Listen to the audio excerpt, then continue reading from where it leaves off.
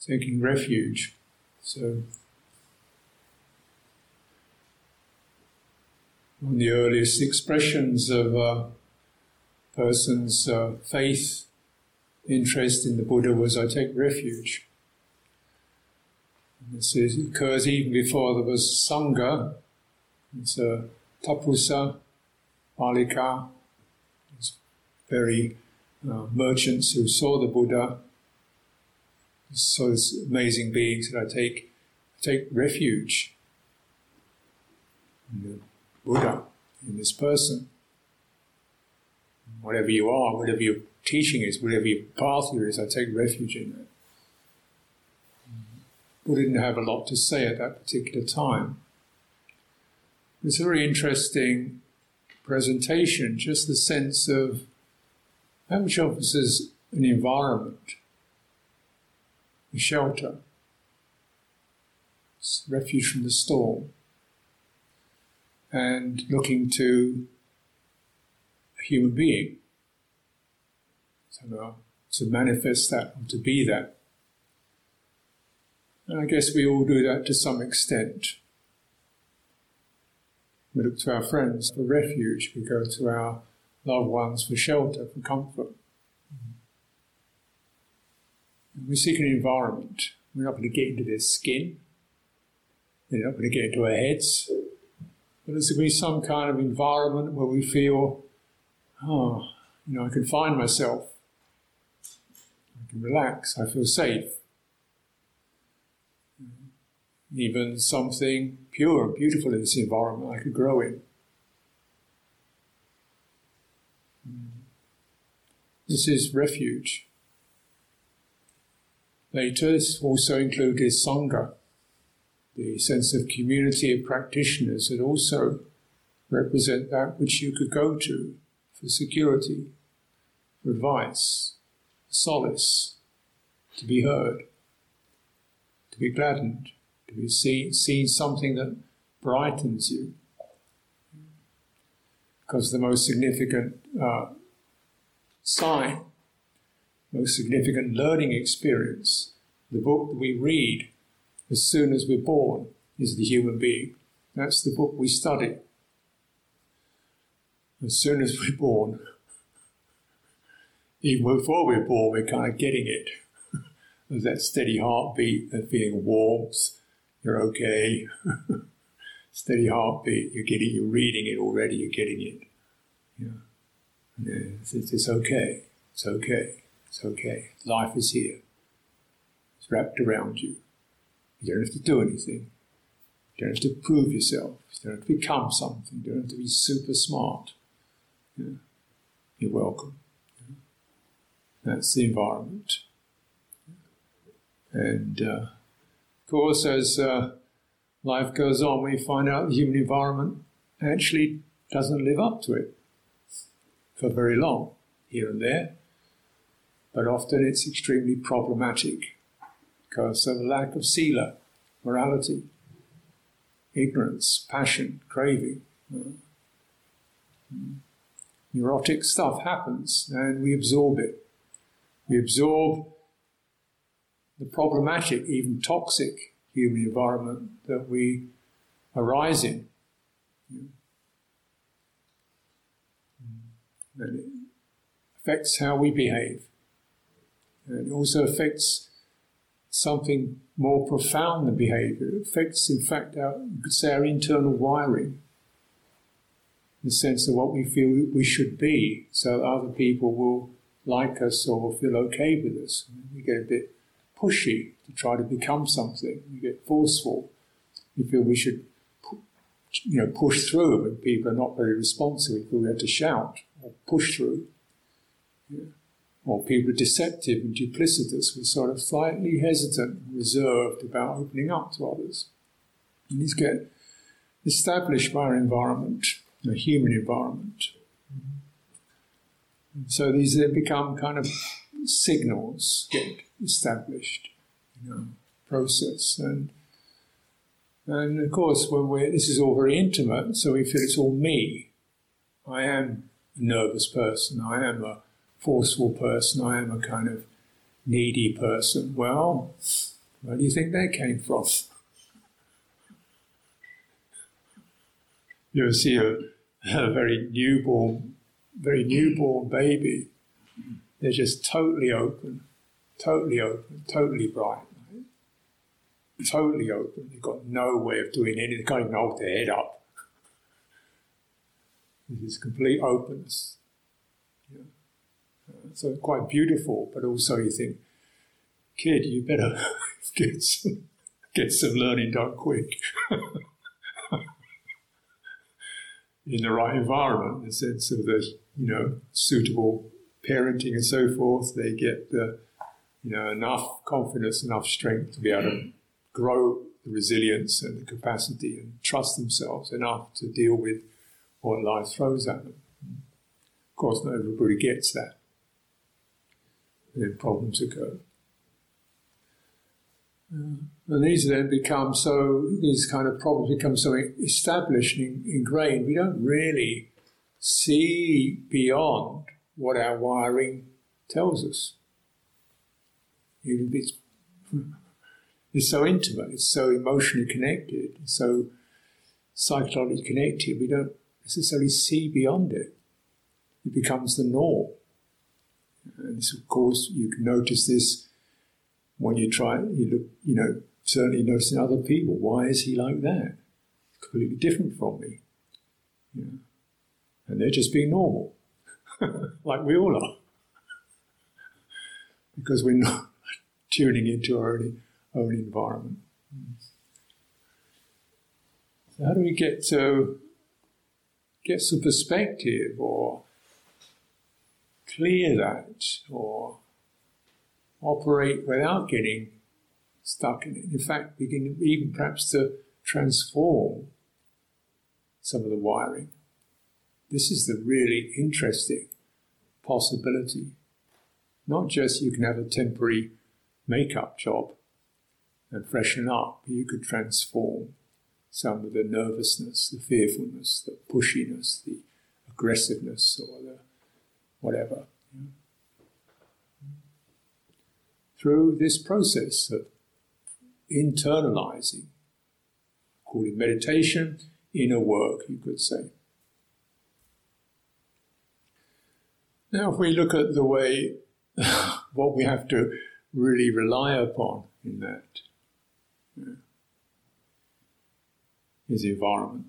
Is a big feature of that. Now, we look at this very obviously. The time of the Buddha, all those great sages, they lived in the forest. They deliberately chose to go into the forest. They loved the forest. They trained in the forest. And this is India. So the forest is it's not like a nice little country park. They came to kiosk here and there, and nice paved slabs and signposts. This is the jungle, right? With snakes, tigers, elephants, poisonous creatures, no lights, darkness, no maps. Yeah. So in that environment, that's the training. What do? You don't think about dinner. You're not worrying about what somebody said 5 years ago. You wake up. Like, if you live in this forest, you better wake up quick, What do you wake up to? Well, you wake up to profound sensitivity, but also right now, here and now. Because if you start planning something, you could easily blunder ahead and trip over something. If you start wondering where you were yesterday, you could easily just go around in a circle. You've only got now, you follow your nose. And what are you looking out for? You're looking out for everything. Your senses are not probing sights or sounds, they're just ready. And what are you really relying upon is those internal readings of anxiety, worry, urgency, fearfulness, signals, flashing lights, something not quite right here. It's gone very quiet. Must be a tiger around. Yeah. What's that crashing? Sounds like an alarm bell rings. Yeah? You have to rely upon this embodied intelligence, because that's all you have. There's your nursery for meditation.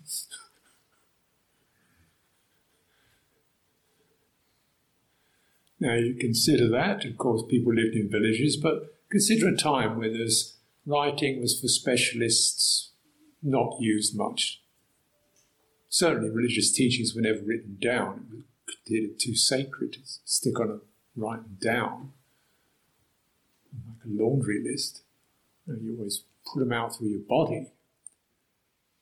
So a person got the tonality, the sound, the facial expression, the presence, the volume, the humour. They got the whole thing, not just a series of words. They got the whole thing through their embodied intelligence. They picked up this person speaking from a place of strength, speaking with a heart of kindness, not flustered, not blustering.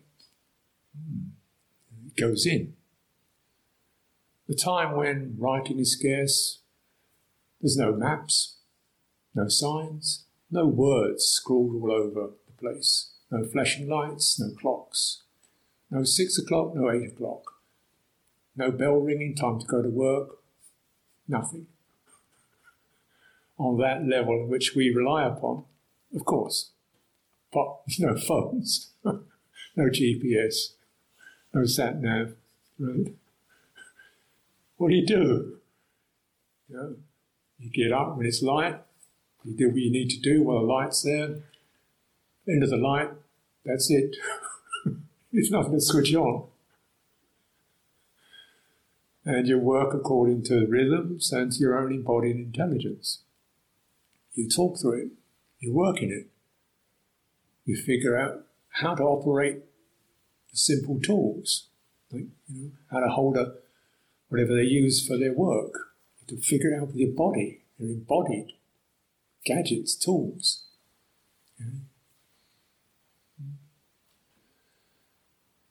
So that's the society we're living in, and then you've got to get together because it's a crazy world out there. So you're very strongly connected to your fellow humans. You've got to get on with each other. That's your environment.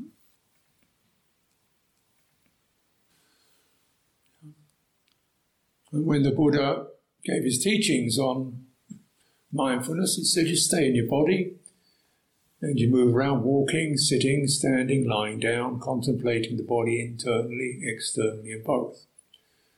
And what do we think that means? You look externally. What's the body externally? We can recognize the skin itself is pretty sensitive. Tunes in. What's around this body? Tuning into that. Internally, go into what's happening in my guts. Is it steady? Is it calm? How's the pressure? I feel spacious, relaxed, tense, jittery, only half here, numb. That's important because that's your tracking system.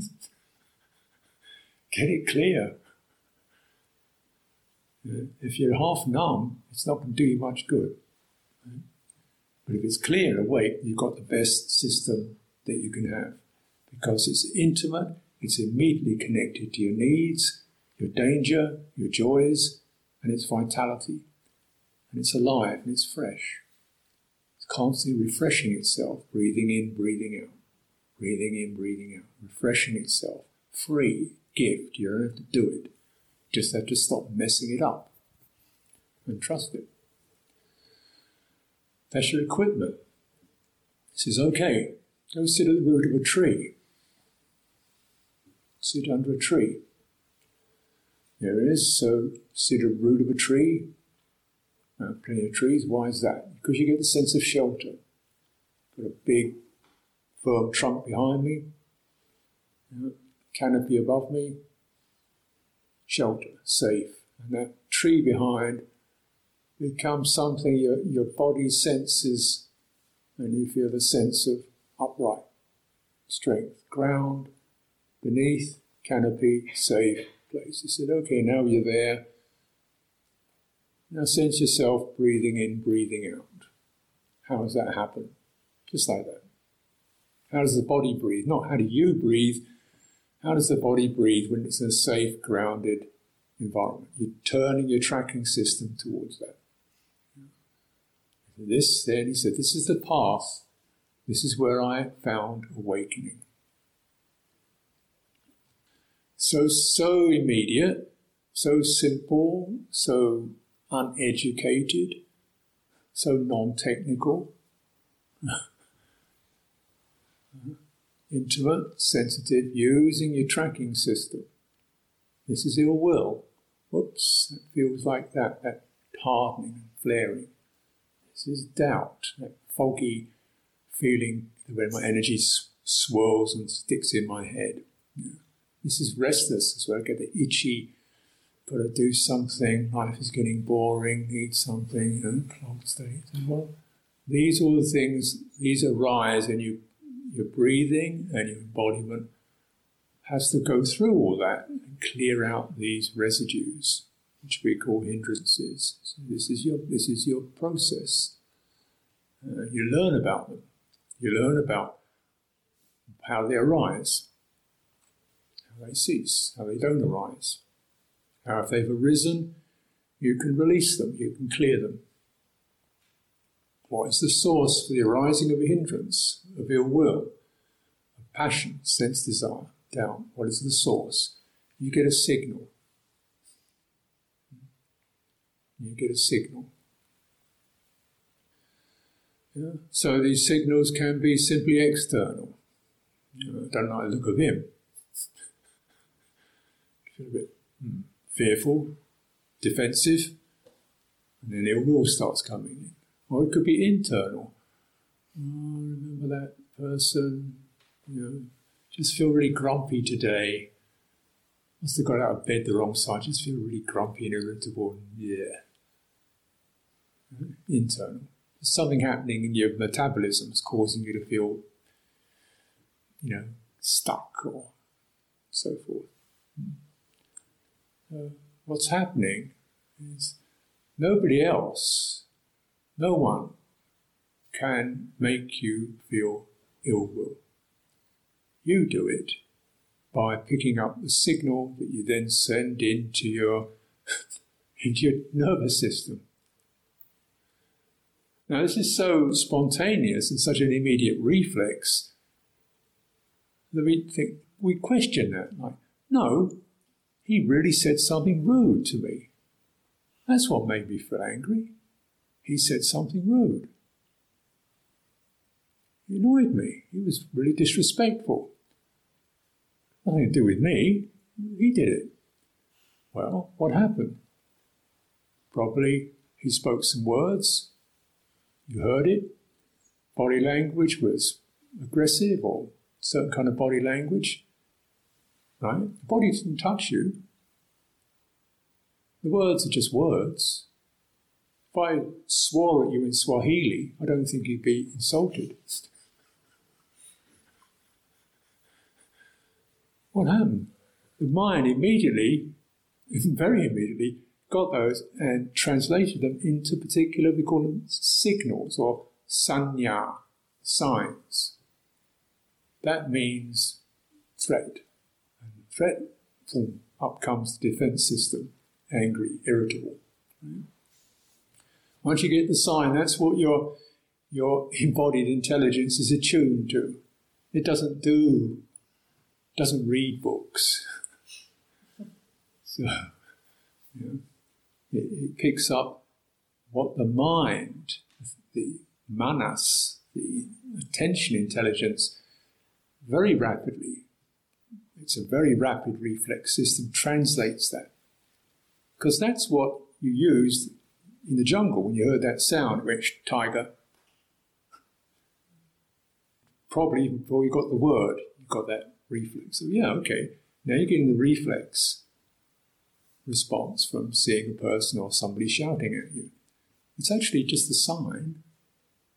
So you pick up that sense of impact. Okay. Then rather than I'll deal with him, I'll give him something back. Who does he think he is? Well, she's not going to get rid of that signal because he'll now remain my enemy. The signal becomes more established. He's a nasty person. So me lashing back at him isn't going to get rid of the irritation. It's going to kind of flare it up. I'll develop that strategy and he will become my enemy. I've actually embedded it. Now, if we hear those words, it sounds threat, irritation. How's that? Okay, now what's happening in my body? Let's just breathe down to my feet, my back, out through my fingertips. No need for that ill will. I'm steady and calm, and I can say, "Excuse me, did you say that? Why did you say that? Are you having a problem? Is this something you'd like to inform me about? You're not my enemy. At the moment, there's a misunderstanding, or maybe you're misguided, or something or the other, but you're not my enemy. I'm not establishing that pattern of counterattack." So, by not establishing a pattern of counterattack, you're not building in that reflex. You're not encouraging that reflex. Now you may wonder, well, why not? Why not have that reflex? Because if your system's doing that, it's a particular quality to that energy. We call it unskillful karma, is a technical thing. But it means it begins to shape your energy system to defense aggression, tight. Yeah. And so if you act upon that, that becomes a strategy.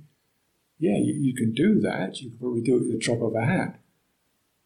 Whether people deserved it or not, you could be a grumpy old man or snappy woman, whatever, with all kinds of enemies. But what you wouldn't be a relaxed, joyful, easeful, good-humoured, flexible, imperturbable, expansive, spacious person, which is definitely possible.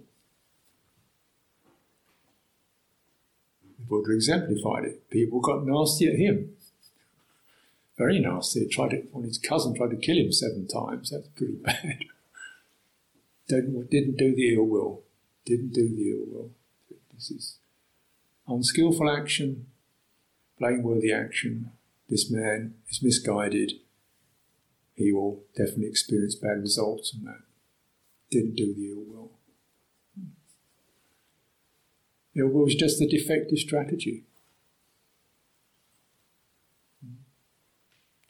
So you get a signal, a sign, and instead of that reaction, which is called sankhara, volitional urge, goes the other way. Just goes, turn it the other way. Just, okay, stand my ground, feel my whole body, feel that impact, and begin to widen, spread the tension over the whole form, and breathe it out.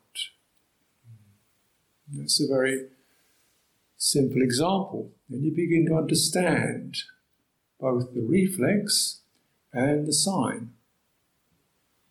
And you begin to understand the sign, the signal of that which you find irritating. Because the quality of ill will as an energy is such that if you get it going, you can feel angry about the way somebody folds the table napkin. Stupid idiot. Or the way somebody coughs. You go on a meditation retreat, really peaceful, serene meditation retreat, you want to kill the person sitting next to you because they cough. Or they got one of those squeaky jackets, that squeaks every time you sit down. Or you have an issue over who's getting the right cushion. Get your hands off my cushion. That's my zafu. I'll come here for some peace and quiet. I need that zafu. Oh, wait a minute. Isn't this like a contradiction? And of course you can project. Particularly in silent retreats, people do a lot of projection happens. And this one looks like she's a real wreck. This guy looks like he's psychotic. This one's a control freak. Or of course the fantasy, she's in love with me. The way she looked at me shows she's infatuated with me. Or something like that. Or I'm infatuated with her. Never even said a word to each other. You get these kind of stuff. What's happening? These kind of, the mind is producing all these signs and signals out of its own latent tendencies to do so. So these aren't just signs and signals that are really placed in the environment. They're your inner environment is expressing itself and projecting externally.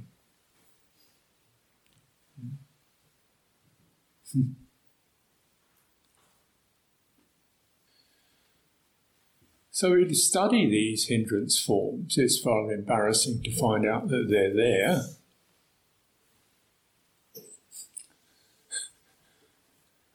But as they say, don't take it personally. Yeah, the universal forms, you could say they're more or less embedded forms that have to be seen, revealed in a safe environment. We're not going to act upon them. Revealed in a safe environment, understood, calmed, penetrated. This is what we call meditative or contemplative practice. And you don't need to sit still to do that, actually. But sitting steady is a very good, baseline to return to. Ideally, you keep this going all the time, because you've got a body all the time. Body's there whether you sit down in meditation or not. Your embodied intelligence is there, potentially, all the time. In the Satipatthana Sutta, the Buddha's talking about mindfulness, scratching, walking, urinating, doing what you do. You've got the kit, you've got the equipment, it's built in. But keep reading it. Keep referring to it. Is the encouragement.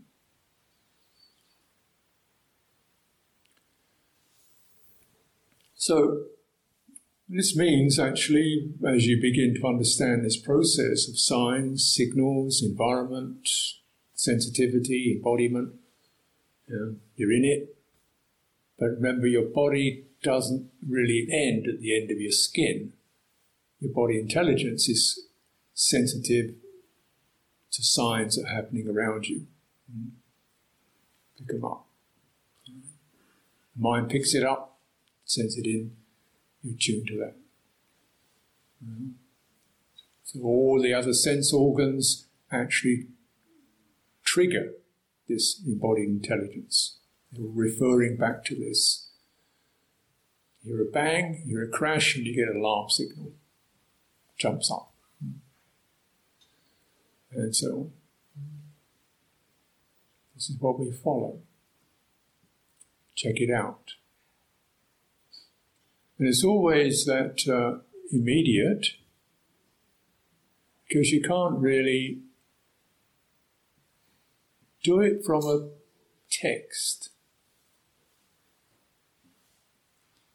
There's no text that can cover the nuances of behaviour that occur, the nuances of signals that occur in your living environment.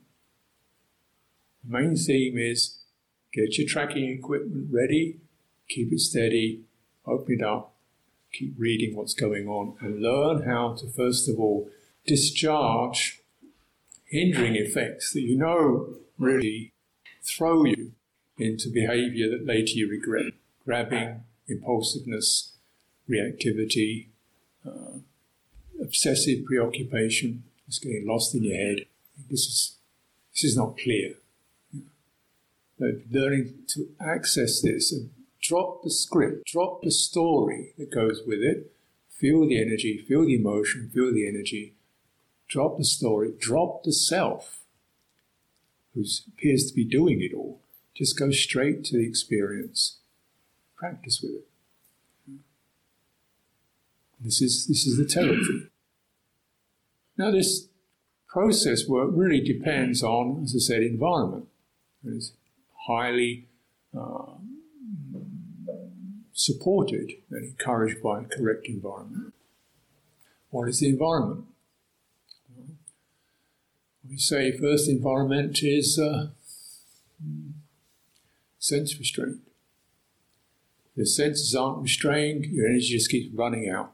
You lose tracking system internally because you're boggling on what you see, hear, taste, touch around you.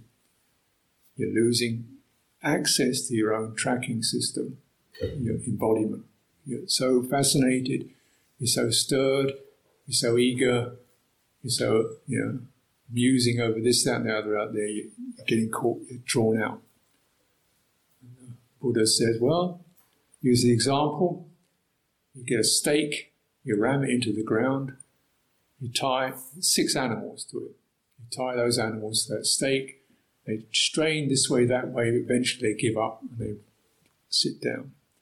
So in this way, mindfulness immersed in the body is the stake. You ram that into the ground, mindfulness immersed in the body, and to that stake you tether seeing, hearing, touching, tasting, smelling, and thinking. Even the sense, the external sense of the body's touch, be careful with that. We can get caught up, obviously, stroking and fondling each other, for example. So just pulling it back, holding it, and it dies down. Eventually it will pull this way, that way, but you keep that stake steady, and you know that's for your welfare and safety, that's your refuge. That's the thing you're going to born with, you're going to die with, when the rest of this stuff has moved on, when the sight is gone, and the sound is gone, and the lovely taste is gone. You're left with this. If you haven't developed this, you just wasted a lifetime chasing butterflies. So you develop that. It's not saying you can't see anything, hear anything, taste anything, touch it. You can. But you're just resisting that pull. You feel the pull. You know the pull. Then you've got safe environment because it's monitored, administered by mindfulness of the body, not by disapproval of the senses, but knowing, like playful children, they have to be guided, steadied, like a dog. You've got to calm it and steady it, then it's going to be fine. So, sense restraint, something very relevant for all of us. Probably something you've got to really, as lay folks in the world, you've got to keep there as a reminder, because it's certainly, everything's out to grab. Everything's out to grab. Advertisements, signs, sounds, flashy things, impulses. This is the way, a wonderful world lies out there if you buy one of these. New, advanced, great, fantastic. Uh-oh, don't buy that. My feeling is you have to put that bigger label on it to sell it. It can't be much good. Good soup, you don't need to put a label on. A wise person, that tastes good. Monasteries, in some ways, you've got a big advantage because it's built in. The sense restraint's built in. There's nothing much to really get us fascinated by. And but then this does throw to light the internal signalling that's kind of say the blessing, but the challenge of monastic life, samana life, because there's less possibility to divert, to just go out, to take the pressure off. Because what we're beginning to recognize is that those hindrances arise from a certain quality. Something's not fulfilled, so it's searching. Something's under pressure, so it's slightly restless and edgy. Something kind of wants to just get out of here, so we kind of go dozy at times and numb out. What's that? What's that? Well, in a nutshell, it's called ignorance. Ignorance, by its definition, is something you can't see. It's the bit you don't see. But based upon that, and it's not just not having the information, it's just something is not completely in touch, not settled, not established, not clear, not something's occluded, blocked. And because of that, I don't feel quite right on an intimate level. So something is surging for something to lift me, warm me, enthuse me. Something feels slightly, if only I can kind of get rid of that, irritable. Or something just wants to numb out. Oh, just go zonk in front of the television and just let it all go. Of course, these are just this is what we call it latent tendencies, dormant tendencies. And in monastic life, the aim of it is actually to bring these out. If you do a meditation retreat, in a way that's the same thing, because you're living under a pretty restrained environment. Not just restraining what you can't do, but also it's 4 o'clock, you're getting up. Not when I feel like it. Oh, you're getting up. Not when you feel like it. Oh. You're going to the meditation hall, not when you feel like it, but now. Oh. You're chanting these chants, not when you feel like it, but now. With these people, not the ones you want to be with, but this lot. It would actually be quite nice to have a morning of my own. All the choices are getting cut off. There's something about those choices, those instinctive choices, where we can reach out for a cuppa, just switch something on, that's no problem, I think I'll take a little this, that, and the other. There's something about those choices. Who's making those choices? Where's they coming from? They're kind of subtle attempts to alleviate the pressures and the vacuities in our wiring. Not pick me up or a little something to just divert.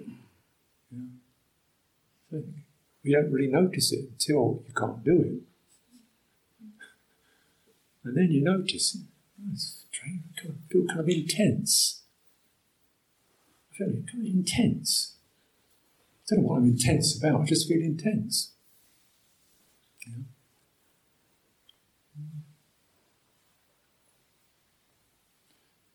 So I remember that, so it was quite surprising because I was kind of fairly, before I became a monk, I was kind of fairly easygoing, kind of relaxed kind of guy. When I got a monk, I just didn't realise how much capacity I had to feel angry, frustrated. What about? Just feel really intense. Under pressure. What's the pressure? What's the pressure? Oh, well, I've got to do the morning chanting.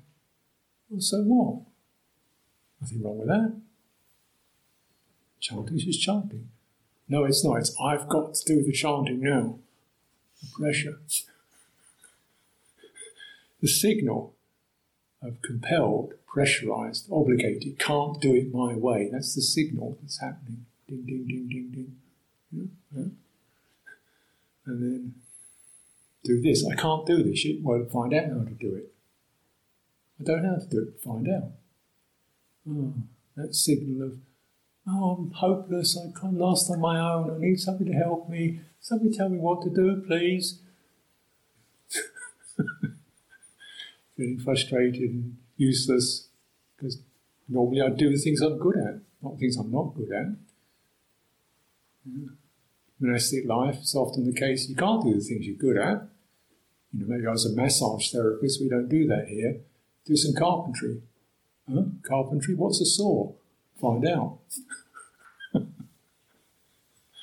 So you get this kind of hopeless, what am I just doing this stupid? To sew robes.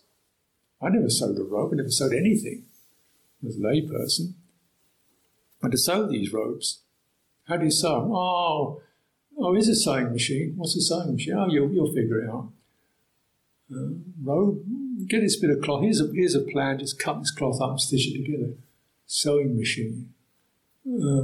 Switch, light switch, needle, thread tension, stitch. What's that? Oh, it's broken. We'll do that. How come I spent all day just trying to figure out how this machine works? Why couldn't I just get one off the shelf? Get a robe off the... We've got these spare robes. Give me a spare robe out of the store cupboard. Just be reasonable. No, make your own. But why?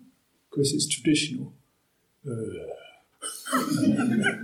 Just the kind of answer I love. See, it's kind of frustrated, angry, annoyed with yourself, upset. Breathing in, breathing out. Is it really such a vicious thing to do? To ask somebody to sew a robe? Is it really a sign of ill will and hostility and hatred? No. So why am I getting this aggressive feeling? Because I put it outside my comfort zone, I start to get spiky. Or I start to collapse and whimper. Then I start to moan and complain. I feel sorry for myself. I think, this is embarrassing. And then gradually you start to, okay, what's happening? You realise, that's all. That's the way it goes. What's happening? Tracking system's okay, but you've been following the wrong map.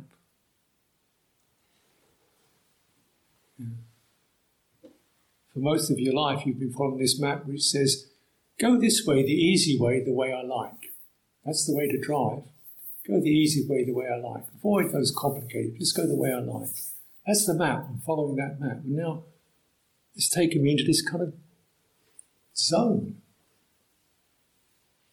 I followed this map which said, this is the straight highway, get you there instantly. And now I can't do it, now I'm getting angry. I followed this map which says, there's a book will tell you exactly what to do. Where's the book? There isn't a book. Find out. I'm following the wrong map. So then you get you get the meditation manual. Sit down, sit up straight, focus on your breathing in, breathing out, stay with that, let go of the hindrances, then we get to jhana, piti sukha, rapture and ease, bliss, look at it with insight, nishtukanata, bomb, there you are, sorted. So you go, okay, put it down, breath, what breath? Struggling, finding, trying to get it done, trying to do it, trying to get focused, can't do it. You're following the wrong driver. Wrong map, instant highway, wrong driver. Driver called me. That's not going to do it for you. That driver who lives in your head, she's not going to get you anywhere. You're using the wrong driver, going on the wrong map. You've got to use something much more intuitive, much more felt, much more embodied.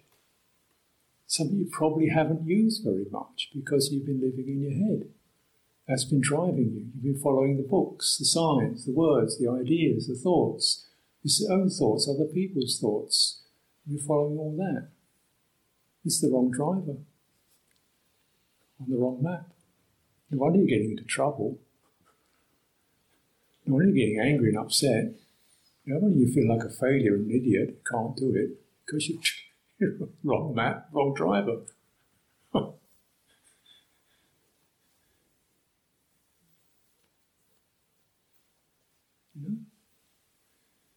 So you hear these stories. We in a monastery in England, we live up quite a narrow country lane. It's about 6'6" wide, which is fine unless you're driving a 7-foot wide lorry. You see them stuck there. The driver sitting there fuming, looking at his GPS. His satellite system, which on the satellite system is a road.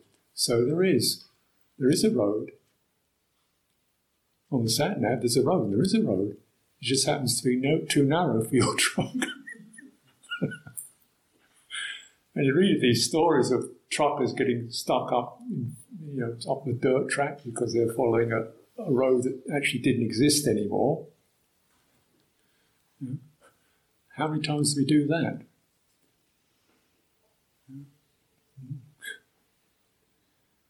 Or you're on a walk. You've got to walk. Particularly when I was in India, it was a really interesting experience of maps, which is so out of date. There's a map, there's no road there. On the map, there's this nice line. Nothing there. So eventually you just kind of, okay, well, find somebody, say, where's this, where's that? And they just shrug their head and ask you where you came from. And you say, is it this way? Is it? Yes. Or is it that way? Yes. Because you could go that way, or any way, depending how you wanted to go. So eventually, right, okay, so just fumble around, go up that way, get it wrong, turn round, go back again, fumble that way, look around, look at the sky, see where the other people are walking, it looks like it's probably over there. You just fumble along. But if you were operating a sat-nav, you'd be going crazy by then. So this is really like the spiritual path is like this. To follow your embodied intelligence. And when it starts to sink or crash, you've got to pause. Maybe the problem is not your fault, not somebody else's fault. Wrong map, wrong driver.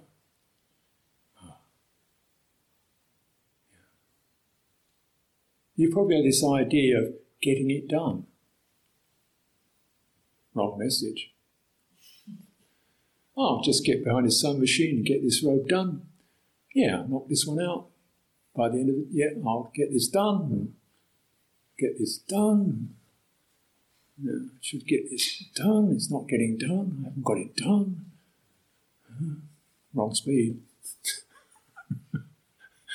What you do, you sit down quietly, calm yourself, look around, check out the system, check out the machine, get a bit of thread, see where the needle is. All the time in the world, you've got to get that thread through the needle. No point trying to get it done, no point asking somebody else to do it, no point complaining, you've got to get that thread through the needle, so you do that. You do that first, you do that, and you feel, I have succeeded in that. And you gradually, that's how you do it. It's very much step at a time. It's bringing you right back. You're getting off the map, you're getting the driver out of your head, you're getting your foot off the accelerator. This is called the right way to progress. Because there's no progress by going forward, there's no progress by standing still. Progress is a matter of tuning in to balance, purity, clarity, and sustaining it, and letting it carry you. It carries you beyond your internal maps, your internal ideas, your self-programs, your defense strategies, your diversion reflexes, your distraction mechanisms, your aggressive attitudes, your self-image about what you are and what you aren't. your issues with other people, your fear of authority, your fear of intimacy, or whatever. You begin to get through all this stuff, these latent tendencies. It's the map to emptiness, openness, space, freedom. It's a map that's never been drawn, but you feel it through understanding, very simply speaking, just where the dukkha is and where it ceases. And that's what you can trust. So in this life you make an effort, and the effort is to, keep the sense restraint, keep vigilant, stay vigilant, find the balance, calm, investigate where the suffering and stress really is, and refer to what can release it. If you look very intimately at just the process of any kind of stress, hindrance, agitation, you can find out your thinking mind can't release it. It can analyze it, it can explain why it's there, it can blame it very rapidly on yourself and on others, your past and so forth. Your thinking mind doesn't do release. It does addition. It does commentary. It does explanation. It does critiques. It doesn't do release. If you're relying upon that to get you released, you're getting the wrong driver. Yeah. So you might focus on your moods and feelings. Well, that's not going to get you very far, because they're going to want to go to pleasant feeling. And you're not going to get very far if you can only manage pleasant feeling. You've got to be able to manage unpleasant feeling. Not just physical, but psychological unpleasant feeling. To feel, the sadness, or the loneliness, or the inadequacy, and okay, that's that. Not reacting or blaming or proliferating around it. The emotions are like this, and we can read them. So what do you have left? You go with it behind that. To your reflexes in your body, energies in your body. They know how to release. They're built in. Every one of us who's ever run a race and sat down at the end of it found out how the body perfectly knows how to let go. Right? Anybody who's given birth, any woman who's given birth, immense struggle and pressure, realises the body certainly knows how to push and struggle, and also how to let go. It does it perfectly. Yeah. That's what it does. So we need to refer to that system humbly, constantly, impersonally. That's the one that can do it. That's the driver, that's the territory, that's the map. So we can keep this with us all the time, all the day, every situation. It's very portable. So this is why the Buddha taught it, because it's relevant for everyone. Whichever walk of life you're in, you can experience the same process, the same criteria, the same remedies. Monasteries, because they tend to keep repeating it, are great places to keep coming to for reminders and companionship, environment you can trust. You don't feel apprehensive or judged, seduced or threatened. So it's a great environment for you to understand your inner environment and work towards clearing it for your own welfare, your liberation, and for the welfare of others. So my encouragement for your practice